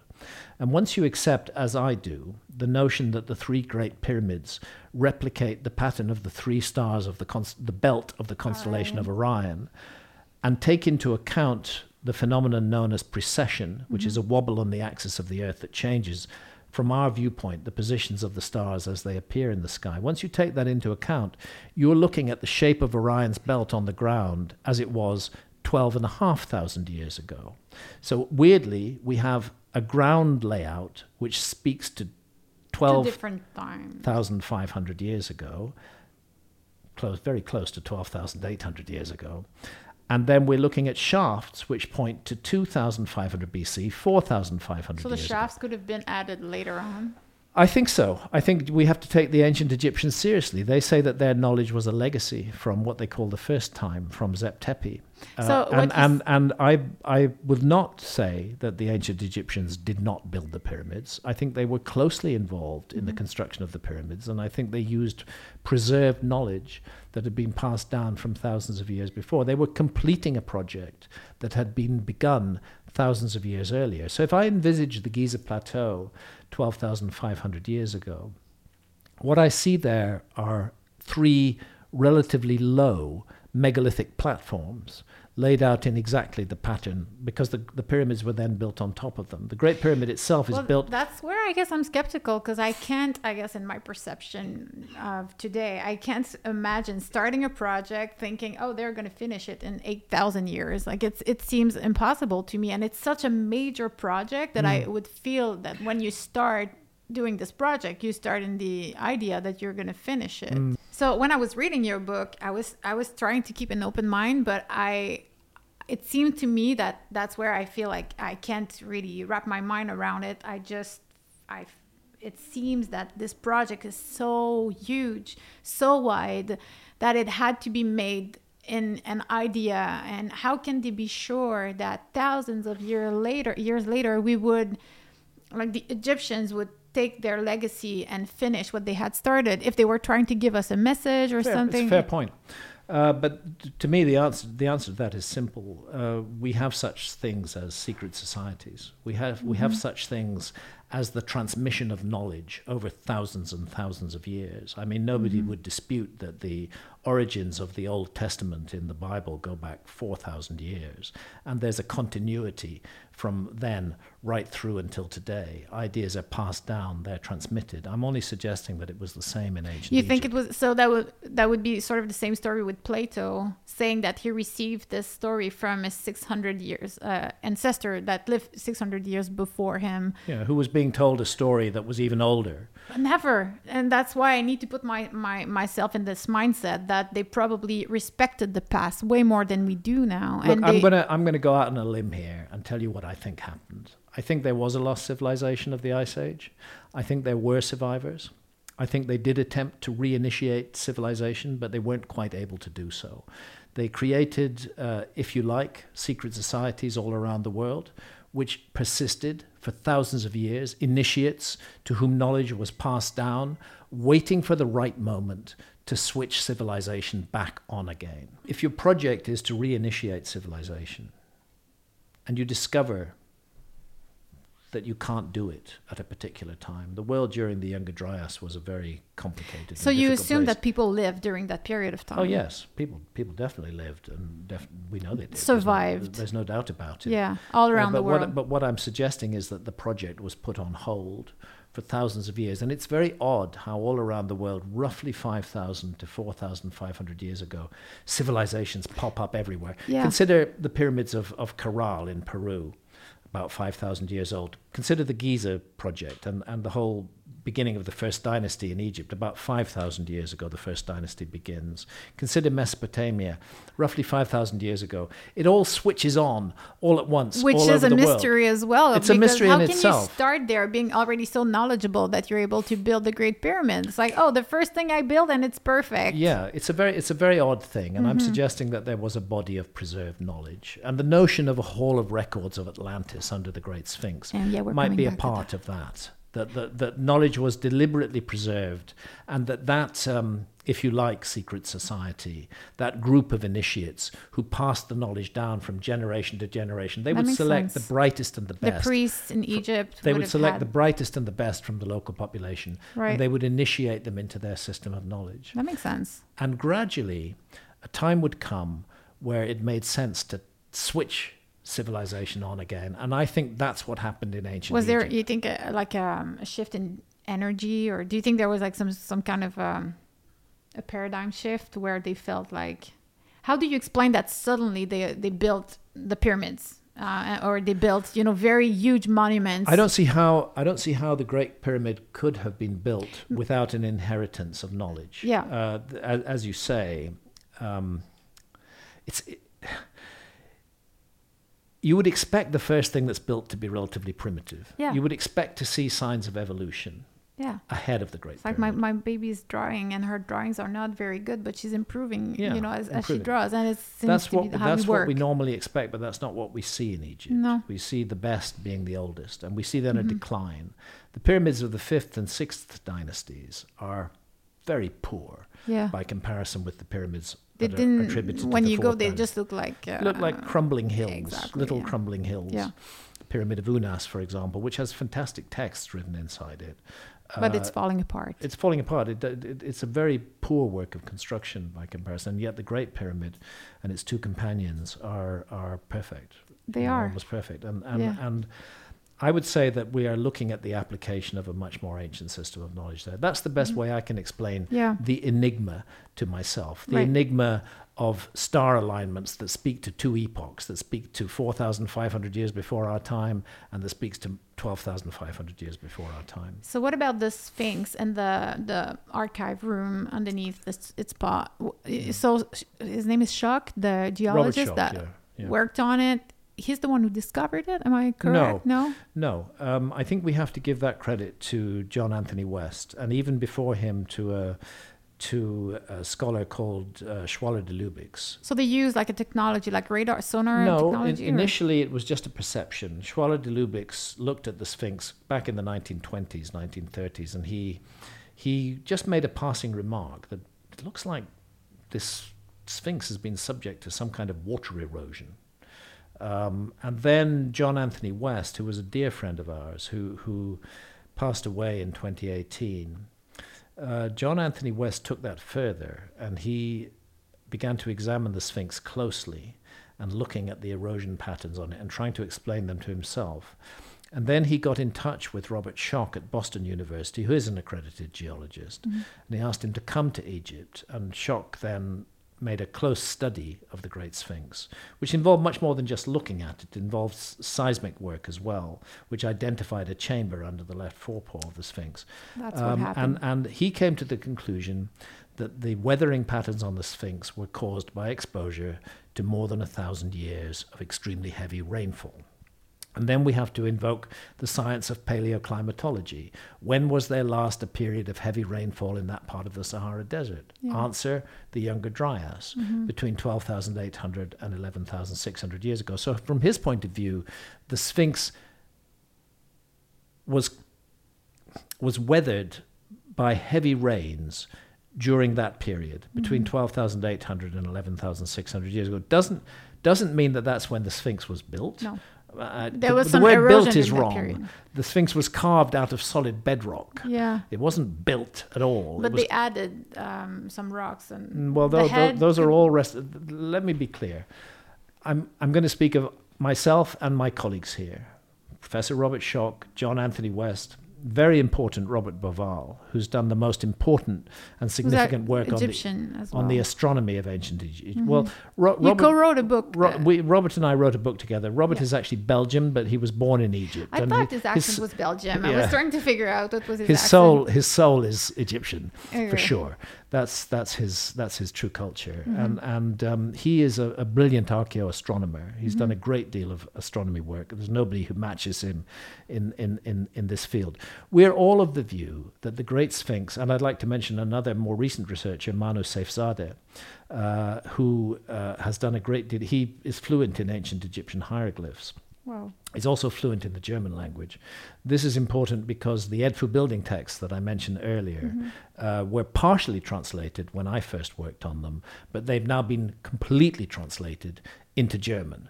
And that complete translation absolutely vindicates the notion that the Edfu building texts are telling the same story as the story of Atlantis. And it's only gradually filtering out into the outside world because it's in German and needs to be translated into more widely spoken languages in order to get there. All of us are of the view that the Great Sphinx was originally not only a lion-bodied monument, but also a lion-headed monument. It was a lion. It was a huge lion. The Great Sphinx is oriented perfectly due east, and therefore it looks at the point on the horizon where the sun rises on the equinox, on the spring equinox, 21st of March, and on the autumn equinox, 21st of September. Now we get into complicated areas here, but if you go to astrology, which again archaeologists will dismiss as complete nonsense, if you go to astrology, we live presently in the age of Pisces. Mm-hmm. Why? Because the constellation that rises behind the sun on the spring equinox is the constellation of Pisces in our age. But the old song has it right. We live in the dawning of the age of Aquarius. Mm-hmm.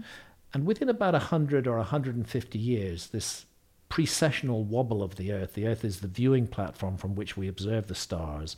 If it's wobbling on its axis, it's going to change the positions of the stars as we perceive them in the sky.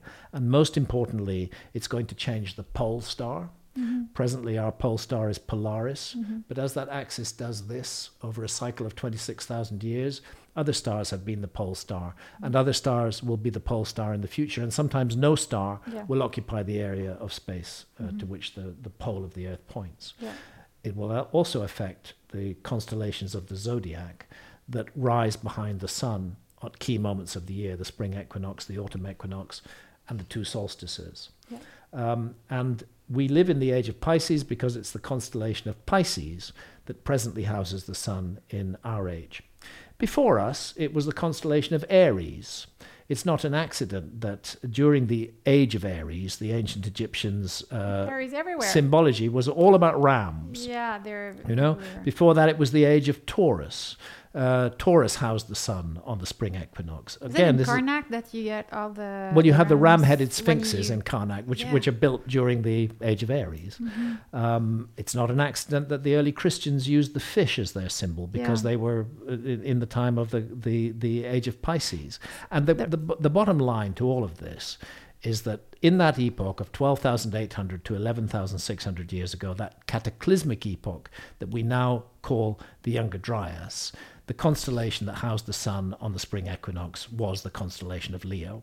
So that would be enough to convince anyone. It doesn't convince archaeologists, but when you combine the two sciences, when you combine astronomy and realize that 12,500, 12,800 years ago, the Sphinx was gazing directly at its own celestial counterpart at dawn on the spring equinox. When you combine that with the geology that says that in exactly that period there was enormous rainfall that caused the erosion on the body of the Sphinx, then we have a much more effective method of dating the Sphinx than any kind of carbon dating, which we can't do on the body of the Great Sphinx. We have geology and we have astronomy, and both sciences coincide on dating the Sphinx to more than 12,000 years ago. Yeah. And It may well be much more than 12,000 years ago. It could go back to the previous. Which would be 36,000 Which would be years 36,000 years ago. That's way too far for a lot of people, I think, here. And even for me. I think Yeah. that the Sphinx is best tied to the epoch of about 12,500 years ago. Yeah. And it was a lion-bodied monument. Then came this heavy rainfall. It destroyed that leonine head. It became heavily eroded and damaged. And in the time of the ancient Egyptians, who saw themselves as the successor of an earlier culture, who were completely open and honest about that, who said they received all their knowledge from the gods. Who saw themselves as the heirs, as the recipients of a legacy from that time, they saw the very damaged head of the leonine head of the Sphinx, and they recarved it into a human head, wearing the classic Nemes headdress of an Egyptian pharaoh. Egyptologists say that proves the Sphinx was built by the ancient Egyptians. No, I don't think so. The head is smaller than the rest of the body. The head is much smaller than the rest of the body. Yeah. It's completely out of proportion. It's a restoration project on a very damaged, very ancient sculpture. A sculpture on an enormous scale that we now know as the Great Sphinx. To look at it, and it's obvious that the head was carved and afterwards because it's much smaller. But and the ancient Egyptians were masters of proportion. Yes, if they'd had they a were. choice, they would not have done that. But they didn't have a choice. They had this very damaged head. And they did something, whatever they could to... Yeah. But what they couldn't do is change the orientation of the Sphinx. Yeah. And it will always gaze at the rising sun at dawn on the spring equinox. My wife and I have been there many times at dawn on the spring equinox. And you can see that the Great Sphinx looks directly at the rising sun at that day. You go there on the summer solstice, it's many degrees to the north of east. You go there on the winter solstice, it's many degrees to the south of east. We've been there at every occasion, but at the equinox, perfectly looks at the rising sun and therefore looks at the constellation that houses the sun. And that speaks to the age of Leo. That speaks to 12,000 plus years ago. Right. And now I want to get to this under his paw, like there's this cavity. And the government never authorized any research for that, I'm aware. Yeah, I kind of avoid conspiracy theories. I know you do. But... Listen, there are conspiracies in the world. Yeah. there are conspiracies. Yeah. Robert Schoch and his team did seismic work, quite simple seismic work, where you use a hammer and bash it on the ground and see how the sound waves reflect under the surface of the bedrock. Yep. And what those sound waves showed was a large, regular-shaped chamber about 20 or 30 feet under the left forepaw of the Great Sphinx. And that was like 20 years ago, 30 years ago? Oh, that was ago? 1992. So the technology we have nowadays would be much We could do much more. But we don't. Well, oddly enough, the two leading Egyptologists, the leading Egyptian Egyptologist, Dr. Zahi Hawass, and the leading American Egyptologist, Dr. Mark Lehner, have been involved in drilling around the Sphinx. And they claim that drilling has been entirely to clear groundwater from beneath the Sphinx. But it's very odd that their drills went in very, very close to the place where that chamber is. That drives me insane. Like I get really, really mad. Me too, because this is a matter that could be put to rest relatively easily. If there were openness, if there were transparency, if there were no secrets, it would be possible to do ground-penetrating radar. It would be possible to do seismic tomography with the latest equipment and to absolutely settle it, whether there's a large chamber under the Sphinx or not. Instead, Egyptology has chosen simply not to talk about this. Not to talk about it, but I'm pretty sure they did do something about it. But they keep... I can't help having that feeling. Well, of course, that's how the world is. You were talking about secret societies, and the knowledge has been passed to a very tiny elite throughout the years.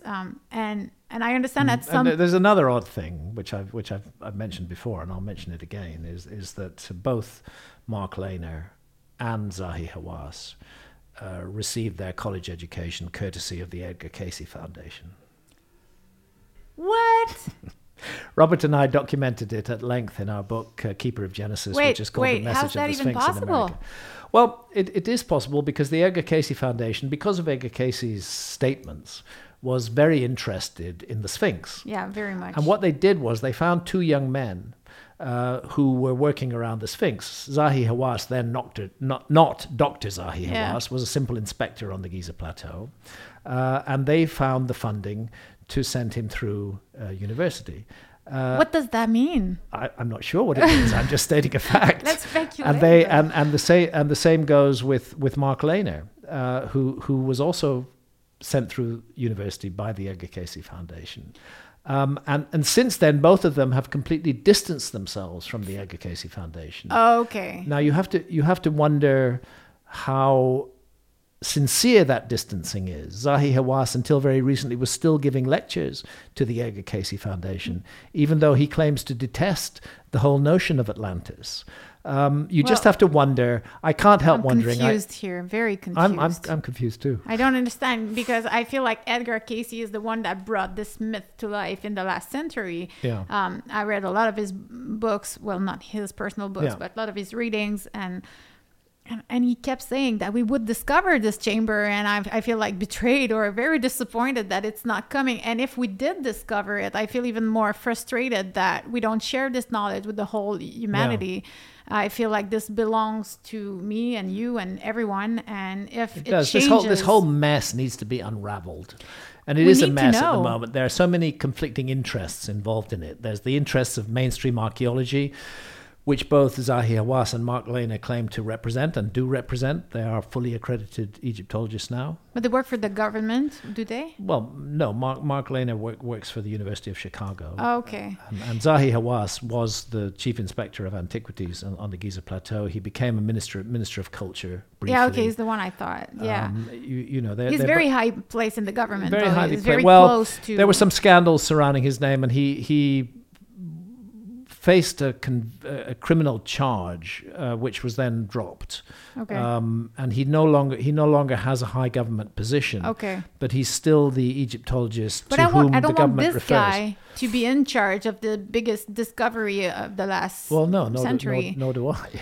I don't feel okay with that. And why then is it unraveling this way? And I heard you say in an interview, you felt like that there was sort of a shift, like we need to know, and there is something at work in the world that makes us. I listen. You said it way better than I do, and I feel the opposite. Like I feel throughout our history, the known history of humanity, we forget. Like when you say in your book, the conquistadors, when they got in Americas, they destroyed everything, and the Alexandria Library. And, it's happened so often in our past that we destroyed our knowledge, we destroy our own past all the time. I feel the destruction of the Mayan codices in Central America. It's like in our DNA. We deliberately destroy our own memory. Everything. It's a very peculiar phenomenon. There's like a handful left of everything that was there, and it would have changed everything. But the plain fact of the matter is that the Sphinx issue could be relatively easily solved with modern technology. So why don't we do it? Is there not a chamber beneath the Great Sphinx? Robert Schoch's seismic work back in 1992 says yes, there is a chamber underneath the Great Sphinx. Now 31 years later. We've got much better technology today, and it could be relatively easily solved, but nobody is solving it. And I wonder why. And then I look at the connection, the very definite connection between Zahi Hawass and the Edgar Cayce organization, between Mark Lehner and the Edgar Cayce organization. These are the two most powerful archaeologists working around the Great Sphinx. And I can't help wondering whether there's something going on that we're not being told about. I don't claim that's a fact. I'm just puzzled. Of course, we're wondering, because I would think that Edgar Cayce would have, the foundation would have funded anything that would have proven. I suspect that they did to some extent. But then we have to ask ourselves, when do they want this information to be released? Is there a particular moment? I guess it's just very inconvenient for them, because Cayce made some statements about, and I don't remember the exact details about when this information would return to the world. And maybe there's an agenda at work here. Maybe in 5 or 10 or 15 years, the truth will out. I never thought at this age I am right now that we wouldn't know. Like I feel like I expected that to happen before, so I'm disappointed. I expect it to happen as well. There's so much secrecy in our world. If you're drilling around the Great Sphinx, identifying groundwater and drawing up groundwater from under the Sphinx, you're already there. You have everything you need to put this matter to rest and either say, yeah, definitely there's no chamber, or yes, definitely there is a chamber. I think we're past this question. It's like, what's in there? That's the next thing. That's the big question. Or indeed, if there is anything in there, has it been already removed? And that's where I get anxious. I don't even want to think about it. There's too much secrecy, and it's unnecessary. This is a global human heritage. Yes, it's in ancient Egypt. Yes, it belongs first and foremost to the Egyptian people, but it is a global heresy, a global legacy. It belongs to everybody in the world. We all have the same need to know the truth about our past. And the Great Sphinx is a very important structure in connection with that. Yeah. And resolving this issue would be relatively straightforward, and it's a puzzle to me. And as I say, I don't like conspiracy theories, but I have to feel there's some kind of conspiracy going on. We know when we're being lied to. Either a conspiracy of ignorance. Yeah. We're just so locked in a particular framework that we don't want to know. Yeah. Or some sort of deliberate project. Well, and that's why I think also it creates a lot of skepticism, because we see that we are being deceived or lied to or just kept in the dark on so many topics. Yeah. There's a great deal of distrust now, and this is a healthy thing. That humans have begun to distrust our governments. We don't trust them. And we go back to the 1950s, and by and large, people did trust their governments. That's changed, and it's changed because of facts. Because we've all learned that our governments lie to us, that they mislead us, that they tell that they. 19% of people in Quebec got vaccinated, so I guess they still do trust the government a lot. But so but there was a lot of fear factor, and that's what I've seen happening gradually over the last 20 years is a growing distrust of authority. Right. And I regard that as a very healthy process. Yeah. It's not complete yet. Authority is still very much in control and very much in control of central narratives about what human beings are and what we're here to do. The central narrative of Western technological culture is that human beings are primarily here to produce and to consume. And really everything else is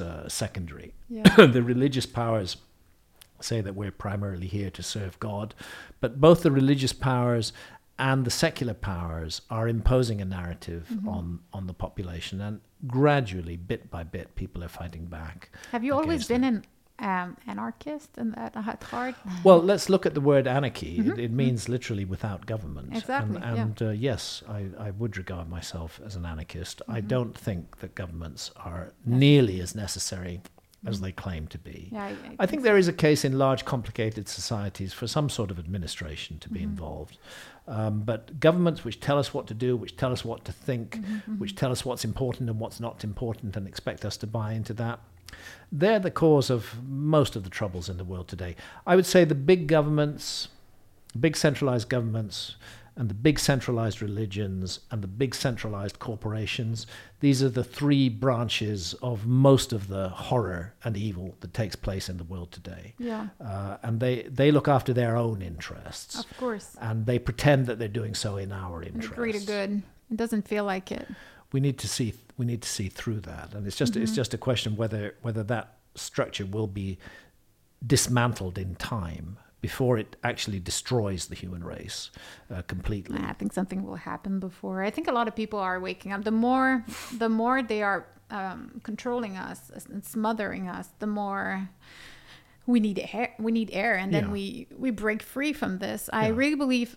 I talk about the COVID because I've had a lot of people writing to me, people who are following me, who wrote to me to say it felt good to see during the pandemic that some people were a counter-narrative like I was, but also a lot of people said it was so intense what happened, what we witnessed, like having a hot dog to get a shot, or people were like, lots of people woke up.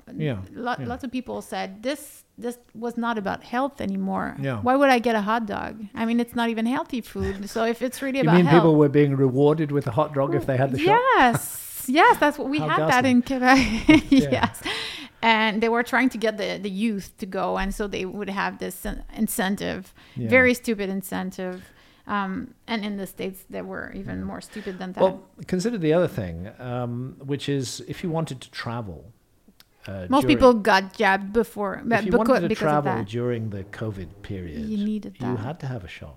It was literally impossible Well, you just don't to travel. go from one country to another. Well, some of us have to travel. Oh yeah, I know. Work, I get it. I do. That's why I say that we do travel shows, my husband and I. But we had babies, so it was easy to say we were not going to go anywhere. Yeah. But yeah. Anyway, and that's another. There was a whole system. Part of it was propaganda, and part of it was structure, like the fact that you can't travel for your work unless you have a shot. Yeah. Which forced people into accepting what the government said. And you mentioned that was for work, like I guess in your case and other people, but I know a lot of people who had to get jabbed to keep their job. Oh yeah. So it was a lot of pressure. A lot of pressure. A great deal. So of pressure. I wouldn't say, and that's why I think you need to question. I feel like I want to live I have babies, 2 babies now, and I want them to live in a world where they are free to think for themselves and choose what's good for their own body according to how they feel. Like, just ground yourself, meditate. We're not taught to do that, but I do believe that if you are centered enough, you can take a good decision for yourself, it will be in harmony with the rest of the community. It shouldn't go against the community. If you think about yourself, it's not selfish to choose something that is good and right for you if it comes from the right place. No. That's how I feel about it. If it comes from the right place. I personally think we should be free to do anything we want as long as we don't do harm to others. Exactly. That's my basics. And I've come to that actually through the whole issue of the war on drugs, which is another area of central government control that is totally unnecessary and which is only about encouraging the habit of obedience. Yeah. Like a lot of things. There's no doubt that the so-called war on drugs has been a complete and utter failure. It has created enormous criminal enterprises, and it has resulted, in some countries, in people suffering the death sentence for smoking dope. You know, I mean, this is insane. What? It's utterly insane. Not in England. No, not in England. Yeah. You just go to prison there. Yeah. They fuck up your life in some other way. Is it legal now in weed? No, not in Britain. Okay. They've recently introduced a kind of medical marijuana thing, but it's hardly available to anybody. It's quite so difficult to, I guess in Canada we're quite difficult to access. I just think that one of the places that governments should stay out of is people's heads. They don't belong there. Absolutely. And as long as we follow that golden rule, that we don't do harm to others. Mm-hmm. I mean, how can a person smoking marijuana or taking a cannabis edible, how can they possibly be harming others? Yeah. You know, that's a personal, private decision. Mm-hmm. The moment they do harm others, we already have laws Mm-hmm. that govern doing harm to others. We don't need laws that patrol the inner sanctum of our own consciousness. Mm-hmm. And if we accept and tolerate such laws, then we're accepting and tolerating government interference in every single aspect of our lives. Yeah, it opens a door for that. It completely opens the door to it, Yeah. and it makes it acceptable in many people's minds. Yeah. The propaganda around the war on drugs is just full of lies. You know, you can still encounter people today who believe that, you know, one joint and is going to lead to your ruin of your life. Well, the only way it's going to lead to the ruin of your life is if the police catch you smoking it. Yeah. And inflict a criminal sentence upon you. Yeah. Which is the case in many, many countries. I'm glad that Canada has legalized cannabis. It's a good way to control. However, the fact is that that's also come from central government. Yeah. One of the things I like about America is that the legalization of cannabis has happened from popular initiative state by state. Yeah. Mm-hmm. It's been something that people have taken their own power back. Yeah. Not in every state, but in a great many. And in the process of doing so, they've shown that all the lies and myths about cannabis are indeed lies and myths. Yeah. And not truth. Those states that have legalized cannabis have not fallen to pieces. Yeah, exactly. I think it's the same with the psychedelics in general. They should be legal because first they don't really create addiction, and it's a tool you can use it as a tool to evolve as a human. And we're seeing a gradual process where this is happening. But there's been a lot of decades of propaganda against it, so there's a lot to undo. Yeah. And I would wrap up with this. I think it's you seem to be like a spiritual person, and the word spiritual maybe doesn't mean the same to you than to me, but obviously you are in a journey with ayahuasca and trying to get rid of stuff. You were talking about your migraines. Well, I've come to realize that we cannot be reduced to matter. There is much more complexity to the human condition than just our bodies, our digestive systems, our skin, our fingernails, our hair. There's more to that. The stuff you can weigh and measure and count is in many ways the least important aspect of the human being. It's the stuff you can't weigh and measure and count that is more important. Is that person a kind person? Do they care for others? Are they exploring the mystery of being alive? We're persuaded to think that there's no mystery in being alive, that it's just an accident of chemistry and biology. Yeah. To me, the fact of being alive is a huge mystery. That sounds very disconnected to think that way, but it feels like nowadays science is so important that if you do believe there is something after life, if you believe in reincarnation, if you believe in anything that we can't really prove, you're a psycho. You're regarded as a complete lunatic. Exactly. But my experiences have led me to believe in I think reincarnation is very likely. I think it's very probable. Yeah. And I think the ancient Egyptians had it right, that we're given an incredible opportunity to be born in a human body. And what we must do fundamentally is live up to that opportunity, not waste that gift. And our governments and our large corporations, and I'm sorry to say our large religions, are all teaching us to waste that gift, to limit our inquiry, to limit our relationship to the world within very narrow boundaries that are defined by those large entities, instead of defining our own boundaries, which is what we should be doing. Is this your mission, you think, in life? Is this how you see your future? Still trying to figure out deeper and deeper within you? I suppose so, in a way. I regard my mission in life as asking fundamental questions about the stories we're told about ourselves, not just calmly accepting everything that the government says or that archaeology says, but questioning that and questioning it deeply, and doing so in a rational, reasonable way, based on evidence, not just upon fancy. I think it's important to do that, and I intend to continue doing that to the end of my days. Thanks for doing it. I think we feel very lucky we have you. Well, it's kind of you to say that. I also feel lucky to be alive, and I'm grateful to my readers who've given me the opportunity to explore the world and to come to my own conclusions about it. And this is why it so offends me when archaeologists and their media friends suggest that I'm some sort of fraud or hoaxer or liar. I put my life on the line in this investigation for more than 30 years, 7 years of scuba diving in the most difficult conditions all around the world to show that there are structures that were submerged at the end of the Ice Age. The explorations that I've done with psychedelics have often been risky and in risky places in certain ways. But I felt it's right to do that. I don't just want to sit back in an armchair and theorize. I want to put my boots on the ground and explore. Yeah, and that's the fun part. Well, thanks for your time. It was a very interesting conversation. Good. Thanks. You.